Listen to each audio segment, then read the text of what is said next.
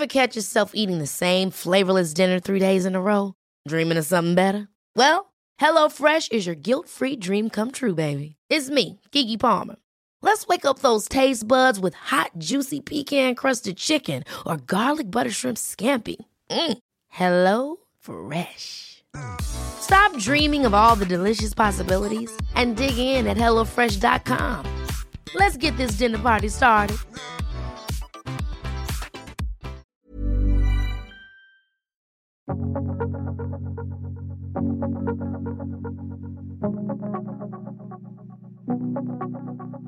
We've just bought a home back in Baltimore, and this will be my forever home because I will never leave. But unless there is a handsome former boy band person or perhaps someone who was on 90210 who wants to woo me, they have to live here in this home. Rest in peace, Luke Perry. Oh! I know, girl. I know. You know, somebody asked me, like, what the celebrity death was that hit you the most, and it was that. I don't know why. Luke Perry? It hit me so hard. You just humanized this conversation so much because to hear a woman who has lost her partner, her husband, tell me that she still can grieve a celebrity loss. Like, humans are so complex and beautiful. Humans are so weird. I stopped watching Riverdale after he died. But of course I was watching Riverdale and in my 40s, so that's my fault. That's on me. That's on me. No, this is a judgment-free zone, so I'm going to let that one slide. But if I was a person that judged, I might have hopped on there and cracked a few jokes. Welcome to Help a Human Out, the podcast where each week we answer the tough, confusing, or uncomfortable questions in life. I'm your host, Miss Danielle. On today's episode, the question we're going to answer is from a woman named Sarah, and it is a real doozy. Hi there. My husband passed away suddenly a month ago and left behind myself as well as our 4-month-old son. And I was wondering if you had any advice on how to talk to my son about his dead dad. I Googled children's books for this matter, but no dice. Thanks. I don't know how to answer that question. My husband has never died. My kids have never lost their father. But I do know someone who can help out on this one. Leslie Grace Streeter. She was born in Baltimore City, or hood-adjacent Baltimore City, and she's a University of Maryland College Park graduate, a veteran journalist, and someone always looking for new ways to tell stories. I love storytellers. Both her own and those in her communities. She also really likes vegan cheese because she's now a vegan and can't eat real cheese anymore, but she's mostly cool with it. Leslie is the author of Black Widow, a hilarious memoir about the aftermath of losing her husband, Scott. And Leslie is now taking her trauma and using it to help people. I love it. Leslie, thank you so much for being on the show. Did you happen to hear Sarah's voice memo? It did, and it broke my heart. And I could tell that she's in that place, I call it the fog. Certainly after widowhood, where you just don't know, day is night, night is day. And you can hear the weariness in her voice that even having to think about this and the guilt that's involved, even though she had nothing to do with her husband's death, even though she would never have chosen this in a million years, just the now what do I do? What do I tell my child? And this is on me. And this overwhelming, crushing thing. And I recognize that 4-month old can't talk. They can't, there's no chance that child has real memories or that they will ever be able to articulate of that moment in time. And the thing that broke my heart so much is that I don't know her circumstance or how he died or anything of that, but I do know that when you have a very new baby, everything's about the future. I'm sure that her husband bought for the baby clothes that the baby had not yet grown into. Of course. Bought things. There are things in that house. Built a crib. Yes. And who knows if, because they don't always sleep in them immediately, that there are things that father in anticipation bought, built, planned for, said, wrote, whatever for this child in anticipation of the child's future. And you're supposed to be looking forward and having a stop in that. I remember it took me probably a couple of weeks, even though I knew obviously my husband had passed, to really understand what it meant now to have that part of my story done. And I kept going, so he's not going to remember him? So he's not going to be here? So I'm a single mother now? Like, and yes, it's incredibly, everyone else gets there faster than you because they're able to do that. But it's not the same, man. It's not the same when you're in it. And so it's all swirling, and you'll wake up in the morning, you'll swear he's still next to you. You'll wake up in the morning, you'll swear you just spoke to him. And none of this makes sense because it's not meant to. Yeah. And so, like I said, I heard in her voice that helplessness and that, you know, I don't know her, but I know that for me, I'm a person that makes plans. I'm a person that, like, if you tell me that we might go to Vegas in 6 months, I have planned that entire vacation. I have done routes. I have like figured out comparison on Priceline and Hotwire and whatever. I am annoying. I have spreadsheets. I am that person. So yeah, we can't travel together, but I appreciate your plans. There you go. It would be fun. Anyway, so sorry about that. So anyway, I have these moments, but I will say that once I get there, I just let it go. I'm more like, what will save me money once we get there? And then I'm like, you do you. I'm going to watch Law and Order reruns in bed and order room service. Right. Which is how I roll. But what I could hear, and not to project myself onto Sarah, but I don't know how you can help not have this be when you have a 4-month child and your husband dies or your partner dies or spouse, whoever it is that you have been raising, expecting to raise this child in. Everything you had planned stops. And now she's thinking, how do I make this person who meant so much to me and who I'm sure this child was paramount in that person's life? Oh, of course. How do I ever, and it's not just how do I tell them they died, it's how do I make him real to this person? How do I this 4-month-old little person? 4-month-old little person. How do I accept with everything else that's fallen on my head without me wanting it to? How do I possibly fulfill the things that my husband wanted for this child, starting with making sure that he has a presence in this child's life, even though he's not here. And I'm the one who has to be the bearer of the story. And here's the thing, it is uncomfortable. It is uncomfortable. Everything's uncomfortable. I think we're seeing right now this year that at first we tried to go, oh, everything's going to be great. It's not great. Yeah. And that this woman lost her husband in this year. I mean, I hope with an infant who she had this year. She had a baby this year, which was a hopeful thing, and then her husband dies. I mean, in the worst year ever. In the worst year, that it's like, here's something hopeful, and then we throw some lie on it. Yeah. And we set it on fire. So I just, what I want to say to her, first of all, is that there is no one way, and I say this to everybody, there's no one way to heal. There's no one way to tell someone something.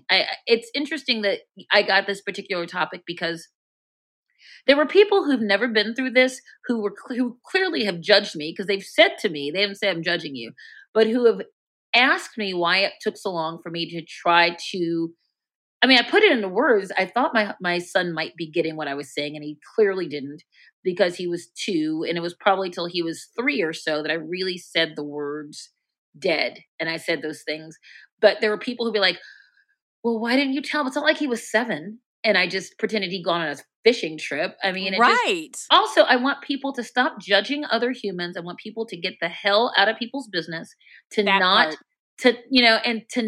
form opinions unless they are asked. Unless, what's that thing? Don't come for me unless I call for you. Leslie, let me tell you, I legitimately said today that I believe 90% of the world's problems could be solved if people just minded their damn business. Right. Right. Like, oh, you don't like gay people? That's fine. Keep it moving. It has nothing to do with you. You don't like black people? Well, we're still going to be here. Keep it moving.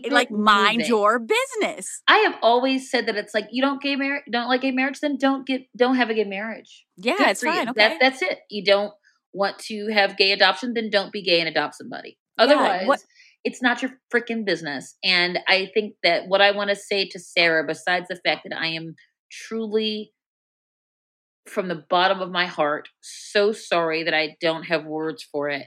I want you to heal on your own time. I want you to tell your son what you can tell him as it becomes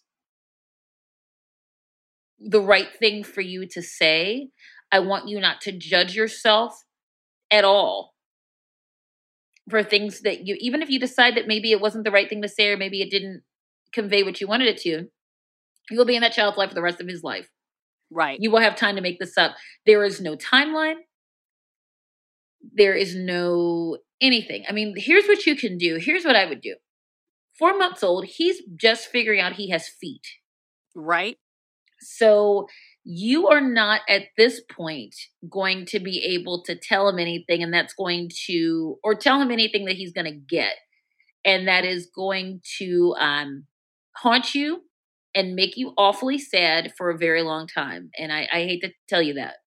So she has all these memories, and she's probably feeling all this extra pressure of like, All this extra I pressure. can't forget this. I can't forget that. I got to remember this, because now it's not just about her and her memories.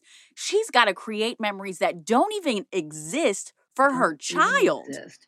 So when was the first time that Brooks asked about Scott? He asked, I think it had been a couple of days, and one of my friends was in the house with him, and I was outside on the driveway talking to my mother about something. And she comes out and she says, hey, he just said, where's daddy? And I said, what'd you say? And she goes, I said, let's go get mommy. Yeah.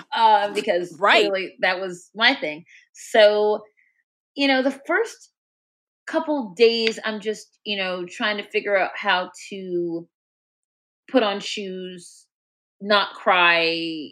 And so I'm sure even at 4 months that your child, Sarah, has noticed that there was another person in the room. And maybe he lifts his head up to look for, your husband. You don't know, and don't put that on yourself, because you can't know that. You can't know that. And right now, what you have to do is take care of yourself. The day of my husband's funeral, my child had the sniffles, and my mother and I took him to the open hours at the clinic that we went to, the pediatric place. And I was hoping they would tell me, oh, it's horrible, you can't go to the funeral. And they didn't, of course. Couldn't get out of it that way. And I said, how long is this going to take? And the doctor said, well, you have something to do? I said, yeah, my husband's funeral. And I said that knowing it would probably make her feel bad, but I didn't care about it at that You were point. grieving, and I was grieving. Comes in all the waves. And I all had the ways. been punked once again. Curses to you, Ashton Kutcher. But I said, what should I do? Because he's a year and a half, almost 2. Scott died in July. The funeral, I think, was like the second day of August, and Brooks's birthday was the next month on the 12th. I won't say when, but it was later. And I said, so what do I do? And she said, well, he's too young for therapy, but you're not. You have to heal first. When you are able to, you get therapy, because he will take his cues about what is healthy and whatever passes for normal at this point from you. From mom, yeah. And so, Sarah, all I can say is your child, first of all, when he is old enough to understand what a father is and what a parent is, and that his other parent is not there, he will overall take his cues from who your husband was through you, through how you talk about him, through the pictures you have in the house, to videos you have of him, if you can share those photos you have of him, maybe when the baby was born. Also stories. It was always very helpful to me and now my son is old enough to understand some of these stories, even though some of them are not appropriate. His cousins and brother and father and high school and college friends, and people go, "Did I ever tell you the time about your daddy did blah, blah, blah?" Right. And at this point, he's 7 almost. So the gross stories are funny to him. That's amazing. Those things are great. However she remembers him is how she remembers him. I did not and do not want Brooks to believe that Scott was a saint. I don't want him in a mausoleum of daddy. I don't want it to be that kind of awake 24/7, like Mish Havisham. It's not that kind of thing because nobody, he wasn't perfect because nobody is. And because that doesn't help him because who knows what my child will need therapy about. But what I don't want him to do is 2020. Yeah, right. Yeah, just start with that. I don't want him to be this person that has to also think about living up to an ideal or any guilt that he might have or whatever, because he deserves no guilt. He has done nothing wrong. He is a baby. And I want him to understand that. I want him to be incredibly grateful that he had Scott for as long as he had him. Yeah. Like right now we've moved and I'm pulling still stuff out of the boxes. Like I have a lot of Scott's Ravens jerseys and I have, things, and he'll ask, like, did my dad buy this? And some things he'll insist his dad bought him and he didn't, but I'm like, okay. And I know he's at a point where at his age, he needs to find his own connection. Of course, to him, and it's hard to watch them grapple with it because here's the thing, Sarah. I know you as a mother, the minute that baby was born, even the minute that you knew that he existed before he was born, you knew that you had to protect him from stuff. You just didn't know what stuff, like 2020 and the suckage in which it contains, and you had no idea. And you had a baby during a pandemic, first of all, so God bless you. She's already worried about like the mental health of this baby while also grieving herself. And that is both incredibly proactive and forward thinking and also not what you need to do right now. Once again, I shouldn't even say that because what you need to do is what you need to do. But I would say that, and she sounded so sad about not being able to find even a book, like it was a failure of hers that she couldn't find children's books. And maybe just like I wrote the book that I wanted to read about grief, maybe one day she will write the book about this. Yeah. And, not, although you don't have to, Sarah, I'm not on that crazy lady, put one more thing on me I have to do. Basically, it's just her story. It's your story. It's your story, and obviously we can offer advice, and we can, even though you have similar stories, death and loss is so individual, right? It is. So while we love that we can bring people on and give guidance because you share commonalities and similar stories, we know that everybody is experiencing these traumas differently. But what I love is how I can hear the spirit in you, Leslie. Mm-hmm. Oh, thank you. And it means that Sarah can be hopeful also. Yeah, I hope so. At this point, she doesn't know what she's doing, I imagine. Oh, of course not. She didn't know what's going on. And she doesn't have to. That's what I'm going to tell you, Sarah. You don't got to do nothing. You don't have to do anything but keep that child breathing, keep yourself breathing, and be fairly clean. Yeah, remember to shower because those first couple of months after the baby, I'll be honest, I stunk all the time. Oh my gosh. Just we gotta keep ourselves healthy because this is she's grieving. There's so much. There's a new baby and support. Who was your support, Leslie? Who was your support? Who was your team? Who helped you? My team. I had an incredible village of people. I always remember that M. Night Shyamalan movie, The Village, where you think they're in the 1800s. That turns out they're like in Shyamalan makes weird, scary movies. So like The Village. So we would always, for a while, people would say, it takes a village. We would go, it takes a village. Like it's creepy. Anyway, so my non-creepy, but slightly I'm not creepy coming to your village. Yeah, do not come to my village. It's 1887. Is my mom, certainly, who's also widowed, who moved in with us because we're a wacky sitcom. My twin sister, every one of my 37 bridesmaids. There were 9 of them. Honestly, there were 9 ladies and a dude, my friend Jason. I love it. Who's my bridesman. He's like, I'll wear a dress. It's like, you don't have to. That it was not that kind of wedding, because I didn't want anyone else to look prettier than me. I know that's right, girl. You better live your best life. It was mine. On your day. It was on my day. And I just had this group of people. There were some people, and you'll know this when you have a loss. The people that come around sometimes are a surprise, and the people who don't come around are a surprise. Oh. And you'll go, oh, I thought I would have heard from you. That's weird. Okay, goodbye. And then some people show up for you in ways that you didn't ever expect. And could never have imagined. Never Literally. imagined. So my village was people I expected. And then there were some people who I became closer to in that. There were some friends that Scott went to college with who I did not know that I have now become friends with, who reached out to me and said, if you were cool enough for him, you're cool enough for me, you should be my friend.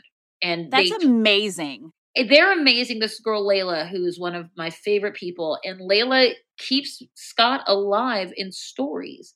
He has friends who every anniversary of his death, which is July 29th, I put on Facebook, tell me a Scotty Z story. And this, one of my favorite this year was a guy that we both went to high school with, because we went to high school together. We didn't really know each other until 20 years later. Talked about how this guy worked at Pimlico Racetrack and he thought himself he was so cool in high school. So he comes in and he's bragging about how much he knows about racing. And Scott, who is 16, probably takes a racing form out of his bag. Because he was an old grizzled gambler at 16. And right. So I love those stories so much. Or like a friend told me, who I've known forever, told me a story about how when they went to college together, there was a girl on like a soccer team who some of the other girls on that team were mean to because she was kind of awkward. And there was a dance coming up and they were like, who are you going to take? And Scott asked her. So I love it. You know, he asked her so she would have a date. And not just so she'd have a date, because also he was like, we're going to make these girls feel bad. And he opened doors for her and he took her to dinner and nothing ever happened romantically, but he was not going to let this girl feel alone. And the fact that I'm learning new things about my husband. He's been dead 5 years. And I'm learning every year. I learn new things. And so Sarah, I hope you're still listening and you haven't just gone, and gone away. But if you're still listening, when you are able to, and not a moment before then, ask for stories. Ask people to volunteer to tell your son stories. Ask your husband's siblings or parents if they're still around, or his friends. Ask even stuff. There are people, and I've said this to friends of Scott's, that there are going to be things that they share with Brooks that I have no idea of and I don't want to, because it's weird, icky guy stuff, and it's not my business. But he deserves to know all of his dad. All of them. You're doing the most beautiful gift to Brooks, because you're saying, hey, I'm not like I love that you said you don't want to make his dad out to be a saint. No. You want him to know his dad, every part of his dad. And I think that's like Sarah right now she is fresh into this motherhood. She is grieving and dealing with a little infant. And what you just said, just my heart just expanded so much, because you said, ask for stories. And one of the things I believe more than I can even put into words is that storytelling saves lives. It does. Hey friends, did you know that here at Help a Human Out, every single episode we reserve a free ad space for a BIPOC-owned business? If that sounds like you, send us an email at podcast@stillkickin.co. This week, we are talking about Gigi's Flair Emporium, and it is a business that is as fun as it sounds. Gigi Berry started this company because she believes that you're never fully dressed without accessories, and I agree. She sells enamel pins, stickers, patches, and tons of other miscellaneous cute stuff. Seriously, it is so cute, and you can buy it for anything, birthdays, holidays. It's so, so cute, and always a great gift. You can even buy kitty defense knuckles and COVID-safe door openers. Hello, 2020. From Minnesota merch to pins with references from your favorite TV shows, this shop has got it all. My favorite is the Prince pins. She has tons of them. Actually, I think she has like all of them. So many of them. I love it. I'm obsessed. I want one for Christmas, Nora. Plus, did you know that Gigi is also our merch queen here at Still Kickin' and is responsible for designing some of the best Still Kickin' merchandise that you love? Gigi's Flair Emporium is the perfect place for clever holiday gifts for everyone on your list, because in case you didn't get the memo, we are shopping directly from artists and small businesses this holiday season. You should really buy from Black people too. We believe that everyone needs a little flair. So shop everything adorable, sassy, and fierce at gigisflairemporium.com. That's gigisflairemporium.com. Or you can find her on Instagram at Gigi's 's Flair Emporium. Gigi's Flair Emporium. Gigisflairemporium.com. Or you can find her on Instagram at Gigi's Flair Emporium. Or you can find her on Instagram at Gigi's Flair Emporium. Gigisflairemporium.com. Or you can find her on Instagram at Gigi's Flair Emporium.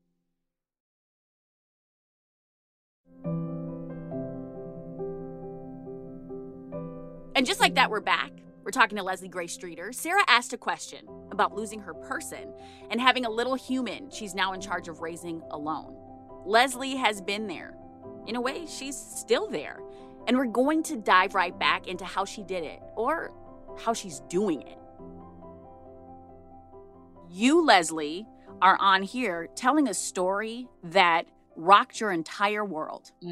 But you're using that story to throw out, safety nets to people, to say you are not alone. You're not going through this alone. My story is not the exact same, but I promise you I've been there, and I'm telling you, you'll get through it. You are literally helping people with your story, and you are giving a safety net. And you know what is going to help Sarah? What's going to save Sarah? What is going to help her child? Stories. It will. And sometimes it'll be just like random stuff. Like, I'll tell Brooks, we stayed recently, literally the weekend before the pandemic started here, in the hotel that Scott and I got married at on Palm Beach, because it was our 10th anniversary. And also I was launching my book with James Patterson. And then it was supposed to be the first stop of my tour. It was not. Because book tour, but we stayed there, and I told him stories. Like, I told him about how I had stayed at the hotel the night before and I was still late to the wedding. And Scott was like, "You stayed at the wedding and you were still late." I was like, yes, I was. And Brooks thought he thought it was hilarious. And I showed him like where on the lawn we danced and where where stuff happened, and just, he thought it was hilarious. And because he's watching this, and he is a fancy boy who likes a hotel, and I love it. He's a fancy lad. And so I was able to tell these stories because that weekend was so significant to me in so many ways. And a lot of my bridesmaids came back and were there for that event. And I was able to say, this person was here and that person was here and they were here, and they can tell you these stories. And so you can't see that right now, Sarah, because right now you are still grappling with having to breathe. Yeah. And you cannot blame yourself. Don't blame yourself. If this podcast was 2 words long, it would be "don't blame yourself." No, that's 3 words. Okay, 3 words. Close enough, but close enough. Close enough, because How about this? No guilt. No guilt. There we go. Teamwork. Teamwork. Make the dream work. It's going to happen anyway. You're going to feel that way. You're going to feel like there's something you could have done, or this is all on you and you can't be enough. You are enough because you have to be, and you can't be his dad. You can't replace his dad. Nobody can. I used to say all the time, even if like every Backstreet Boy, all of Boys to Men and Keanu Reeves showed up at my door and asked me to marry them, they still would not be Scott Zervitz. They would be incredibly hot, but they would not be his dad. They couldn't replace him. Not even AJ McLean. Oh, AJ, stop it with the H. See, he's close though. Oh, girl, AJ. Anyway, did you see him on Dancing with the Stars? Girl, I know. Okay, and I will say, but the point is, no Scott. Even bald, hot AJ with the razor blade in his eyebrow. Yep. Situation, dancing to the songs. He's still not Scott Zervitz, and no one's gonna replace him because he was Scott, and no one's gonna replace. Can't be replaced. He cannot be replaced, and so whether it's a dude or food or a new place to live, I talk in the book about because you have a child, and Sarah has a small child. You cannot eat, pray, love your way through your grief like you would, because you cannot. Because you can't give up on being a mom. Like, no, we don't do that. You cannot do that. You can't just go. And the people who do, once again, it's your process, but you can't do it really. You just can't. And so what you have to do, you got to stay there. I mean, we stayed in that house I was renting for another 6 months, maybe, and then. And my mother and I had made plans. We looked at places. We didn't want to be like shady to my landlords. And then they said, literally right before my anniversary, "Oh, by the way, we're selling the house. If you don't want to buy it, you have to leave by next month." Oh, look at the universe. You wanted to go anyway. We did. And at first we were like, okay, fine.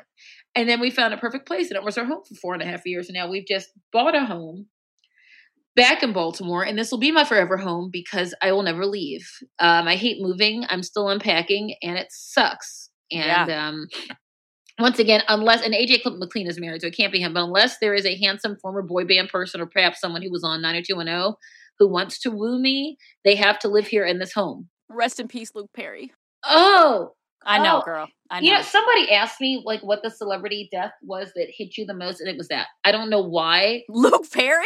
It hit me so hard. You just humanize this conversation so much because to hear a woman who has lost her partner, her husband, tell me that she still can grieve a celebrity loss. Like, humans are so complex and humans beautiful. Are so weird. Weird and so complex. And your spirit is just indomitable. Oh, thank you. You know what it was? I grieved him because he was not much older than me. He was 51 years old, 52 maybe. He was a father. So that was related to my own trauma. He was a working actor who was, I stopped watching Riverdale after he died. But of course I was watching Riverdale and in my 40s, so that's my fault. That's on me. That's on me. But this is a judgment-free zone, so I'm going to let that one slide. But if I was a person that judged, I might have hopped on there and cracked a few jokes. The point I'm making, back to you, Sarah, and your pain, is that you will continue to feel things. This will not be the last sad thing that happens to you. Oh my God, I wish that it was. I wish that it was. This will be the most significant thing probably that will happen to you. But you know it doesn't stop because you lost him and now you're still grappling with the reverberations of what does this mean for the future and projecting it, and that you have to be the one to stop it from hurting your son, and that you have to be the one to stop it from wrecking that, and you have to be the one to keep your husband alive. And in many ways you do, but like I said, you are not alone. You're not alone. I hope I can feel that you're not. I can just feel that you're not. And you're not alone because you have now weird people on the internet who want to help you. All the helpers. You know, and all the helpers. And I don't know if they have contact information for you, but I'm going to give my contact information to the people here. And if she ever contacts you, she can contact me. Amazing. Look at you, Leslie. See, this is what I'm talking about storytelling saving lives. You just brought it home for me, Leslie. You're doing my job for me, and I appreciate it, sis. What you will do is enough. And you'll say the wrong thing. Like, I took too long, I think, to say the word dead, but I couldn't say it yet. I'm so glad you said that. I was going to ask you. It took me a while. And I would say things like, Daddy's not here, or he had to leave. So my son thinks, so did he leave and go someplace else? Did he leave us? Did he, at one point, that's when I knew I had to say the words because we had driven by our old house and he said, oh, that's where Daddy is. Oh, wow. And because he's 3 at that point. And kids are so literal. They're so literal, and it will drive you crazy. Oh, you know, he's not here. And then that can mean they're just like, okay, he's not here. This is what it means. Okay. If you don't tell them, I feel like they go all over the place with it. All over the place. And I had to say, no, sweetie, he died. He was sick. At one point I said he was sick and he had to go away, which could mean he's in the hospital. I didn't know how it meant. And so you might make mistakes, and it's what you could do at that moment. And so when I was able to say for him, no, Daddy was sick and he died, he would never be in this house without us. Do you think that man, if you remember anything about him, anything would ever keep him from you if he was able to stop it from keeping him from you? Nothing. He would never be here without us. He would be with us. And he goes, okay. And so beautiful. Oh, it's true. And exactly, which is why it's beautiful, because you can really say something. It's if you were saying something you didn't believe, it wouldn't be convincing anyway. No, it wouldn't. You know the love he had for his child. You know the love that he had for you. You know his spirit. I don't know Sarah's person, mm-hmm. But I know that Sarah knows her person. Yeah. And I'm sure that some doubt has crept in. I'm sure, like you said, some of that guilt has crept in. But Sarah knows her person. Sarah knew her person so much and cared about her person so much that Sarah created life with her person. Yes. She's not going to let him die. And if there's anything I've learned from losing my own dad, it's that love really does transcend space and time, because I feel my dad's love and presence more now than I did when he was here. Yeah. And I just, I wish so much peace for Sarah, and I see that you have somehow found a new normal, not a normal, but you found a way to exist, and you found a way to thrive. Listen to you, Leslie. You are a testament. Oh, and thank not you. no, and not only that, but you offered to reach out to Sarah personally. You said, "Yep," or she can reach out to me. And that is an unbelievably beautiful thing. And like I said, I do not know Sarah's person, but I know without a doubt Sarah's going to keep her person alive. And I know that in the spirit of wanting to learn a little bit more about Scott, if you wouldn't mind wrapping us up with your most favorite thing about Scott, so that we can know him a little bit too. My favorite thing about Scott was that he had no problem making himself look silly or goofy to make other people feel at home. After he died, a friend of mine, it'd been maybe 2-3 weeks, and I was just not in my right mind. And I was meeting a friend for brunch, and I had the baby with me, and I ran into a friend of mine, TA, sitting outside at the bar, and he said, "I want to buy you a mimosa and I want to tell you what I liked about Scott."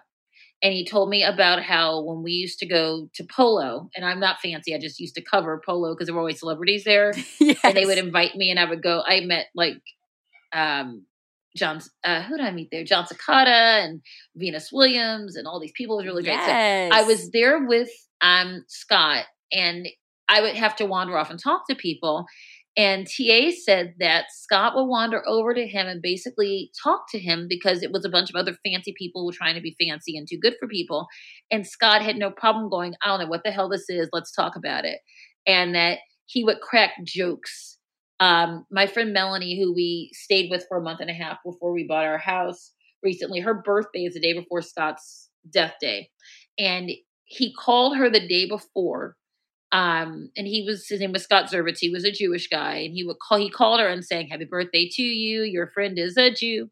I mean, he was ridiculous. He would crack jokes at inopportune moments, not that anyone could hear, but just to make you feel good. And his ego, he had an ego because he was a human, but his ego wasn't about stuff like that. His ego was not about looking good. It was about looking good because, he liked a nice shoe and a nice watch.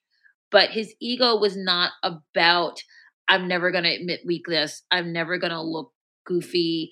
It wasn't that person. And I think I love that because he understood that looking cool was less important than making people feel good. And I adored him for that. He could not dance. We danced all the time. Anytime we went to a party, we danced. He had a move that I called the box hiker, which was like half hitchhiker, half biker, half boxer. And it was like this weird, like he'd have his hands up like boxing, but he kind of moved them up and down. It's like, I don't know what you're doing, but it's funny. And he would do it. And he would just dance around. And his goal was to make sure that people felt loved and knew that they were important. And I'm included in that. And my son was included in that. And everyone who ever met Scott has stories about, like I said, stuff I didn't even know, like that girl in college who I don't know. Right. But he wanted to make people feel good. And he could be a jerk. He was a human man. He could be like weird and careless and whatever because he was a human person. But his overwhelming spirit was of protection and love, and he was a big human Saint Bernard. You just, It's been 5 years, and I got to tell you something. When I heard you talk about him, there were moments where I could literally tell you were smiling. Oh yeah, and I think that will give Sarah so much hope. Also, after 5 years, the way you just told a story, one day someone's going to ask Sarah, "What was your favorite thing about your person?" Absolutely. And she'll remember. And I really hope she'll be where you are, where she is able to find some peace and to, I hope so. Tell her story, maybe help someone else or not. Keep her story to herself and just thrive. And or not is honestly one of the best things. Yeah, or not. You do whatever you need to do. Leslie, I'm so in awe of you, and I appreciate you more than you could possibly imagine. Oh my gosh, thank you. Yes, of course. It's a beautiful thing to see someone experience trauma, and rather than let the trauma take care of you, you take care of the trauma. And not only that, but you let it transform you. And that is not something that everyone can do, to let that pain push you into a different place.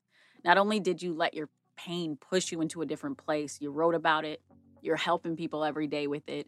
The podcast is literally called Help a Human Out, and you are the epitome of what this podcast is all about. So I want to say thank you. I also want to say I am so deeply sorry for your loss. Thank you. And so deeply sorry for Brooks. But I know without a doubt that he knows his dad. You have made that evident. I hope so. You have made that evident. And I'm just grateful to have the conversation with you. Thank you so much. Thank you so much. Listen, I cannot imagine what it would be like to be newly widowed. And on top of that, Sarah has a fresh baby. And I just want to reiterate how many props I want to give her for that. It's huge. It's huge. You are doing it, mama. Remember that. The biggest takeaway is that there is no timeline for this process. Your timeline belongs to you. It is your own. When you feel comfortable sharing information about your husband with your son, that is when the time is right to do it. And nobody is going to be able to tell you when that is. You'll feel it. I really believe you'll feel it. And one thing I do know as a mom, I know that you're always going to be forgiven. I also know that you're going to mess up along this journey, and that's okay, because kids are amazing and they love us anyways. We are their superheroes. We are everything to them. They actually do love us unconditionally. So no matter how you do this, no matter the missteps, no matter what, you're still going to be loved by your baby.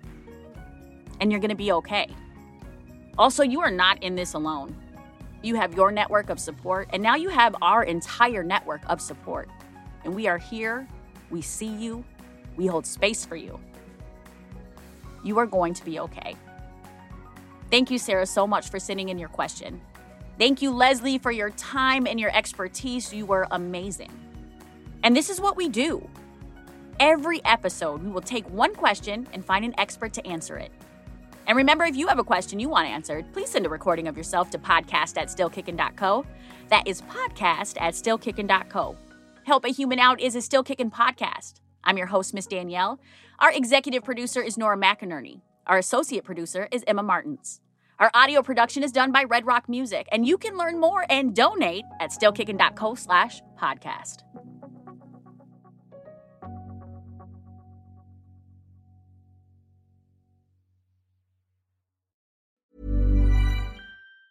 Mom deserves the best, and there's no better place to shop for Mother's Day than Whole Foods Market. They're your destination for unbeatable savings, from premium gifts to show-stopping flowers and irresistible desserts. Start by saving 33% with Prime on all body care and candles. Then get a 15-stem bunch of tulips for just $9.99 each with Prime. Round out Mom's menu with festive rosé, irresistible berry chantilly cake, and more special treats. Come celebrate Mother's Day at Whole Foods Market.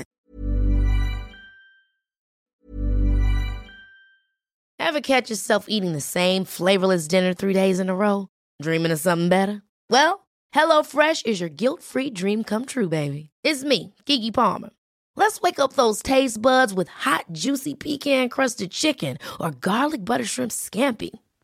Hello Fresh. Stop dreaming of all the delicious possibilities and dig in at HelloFresh.com. Let's get this dinner party started.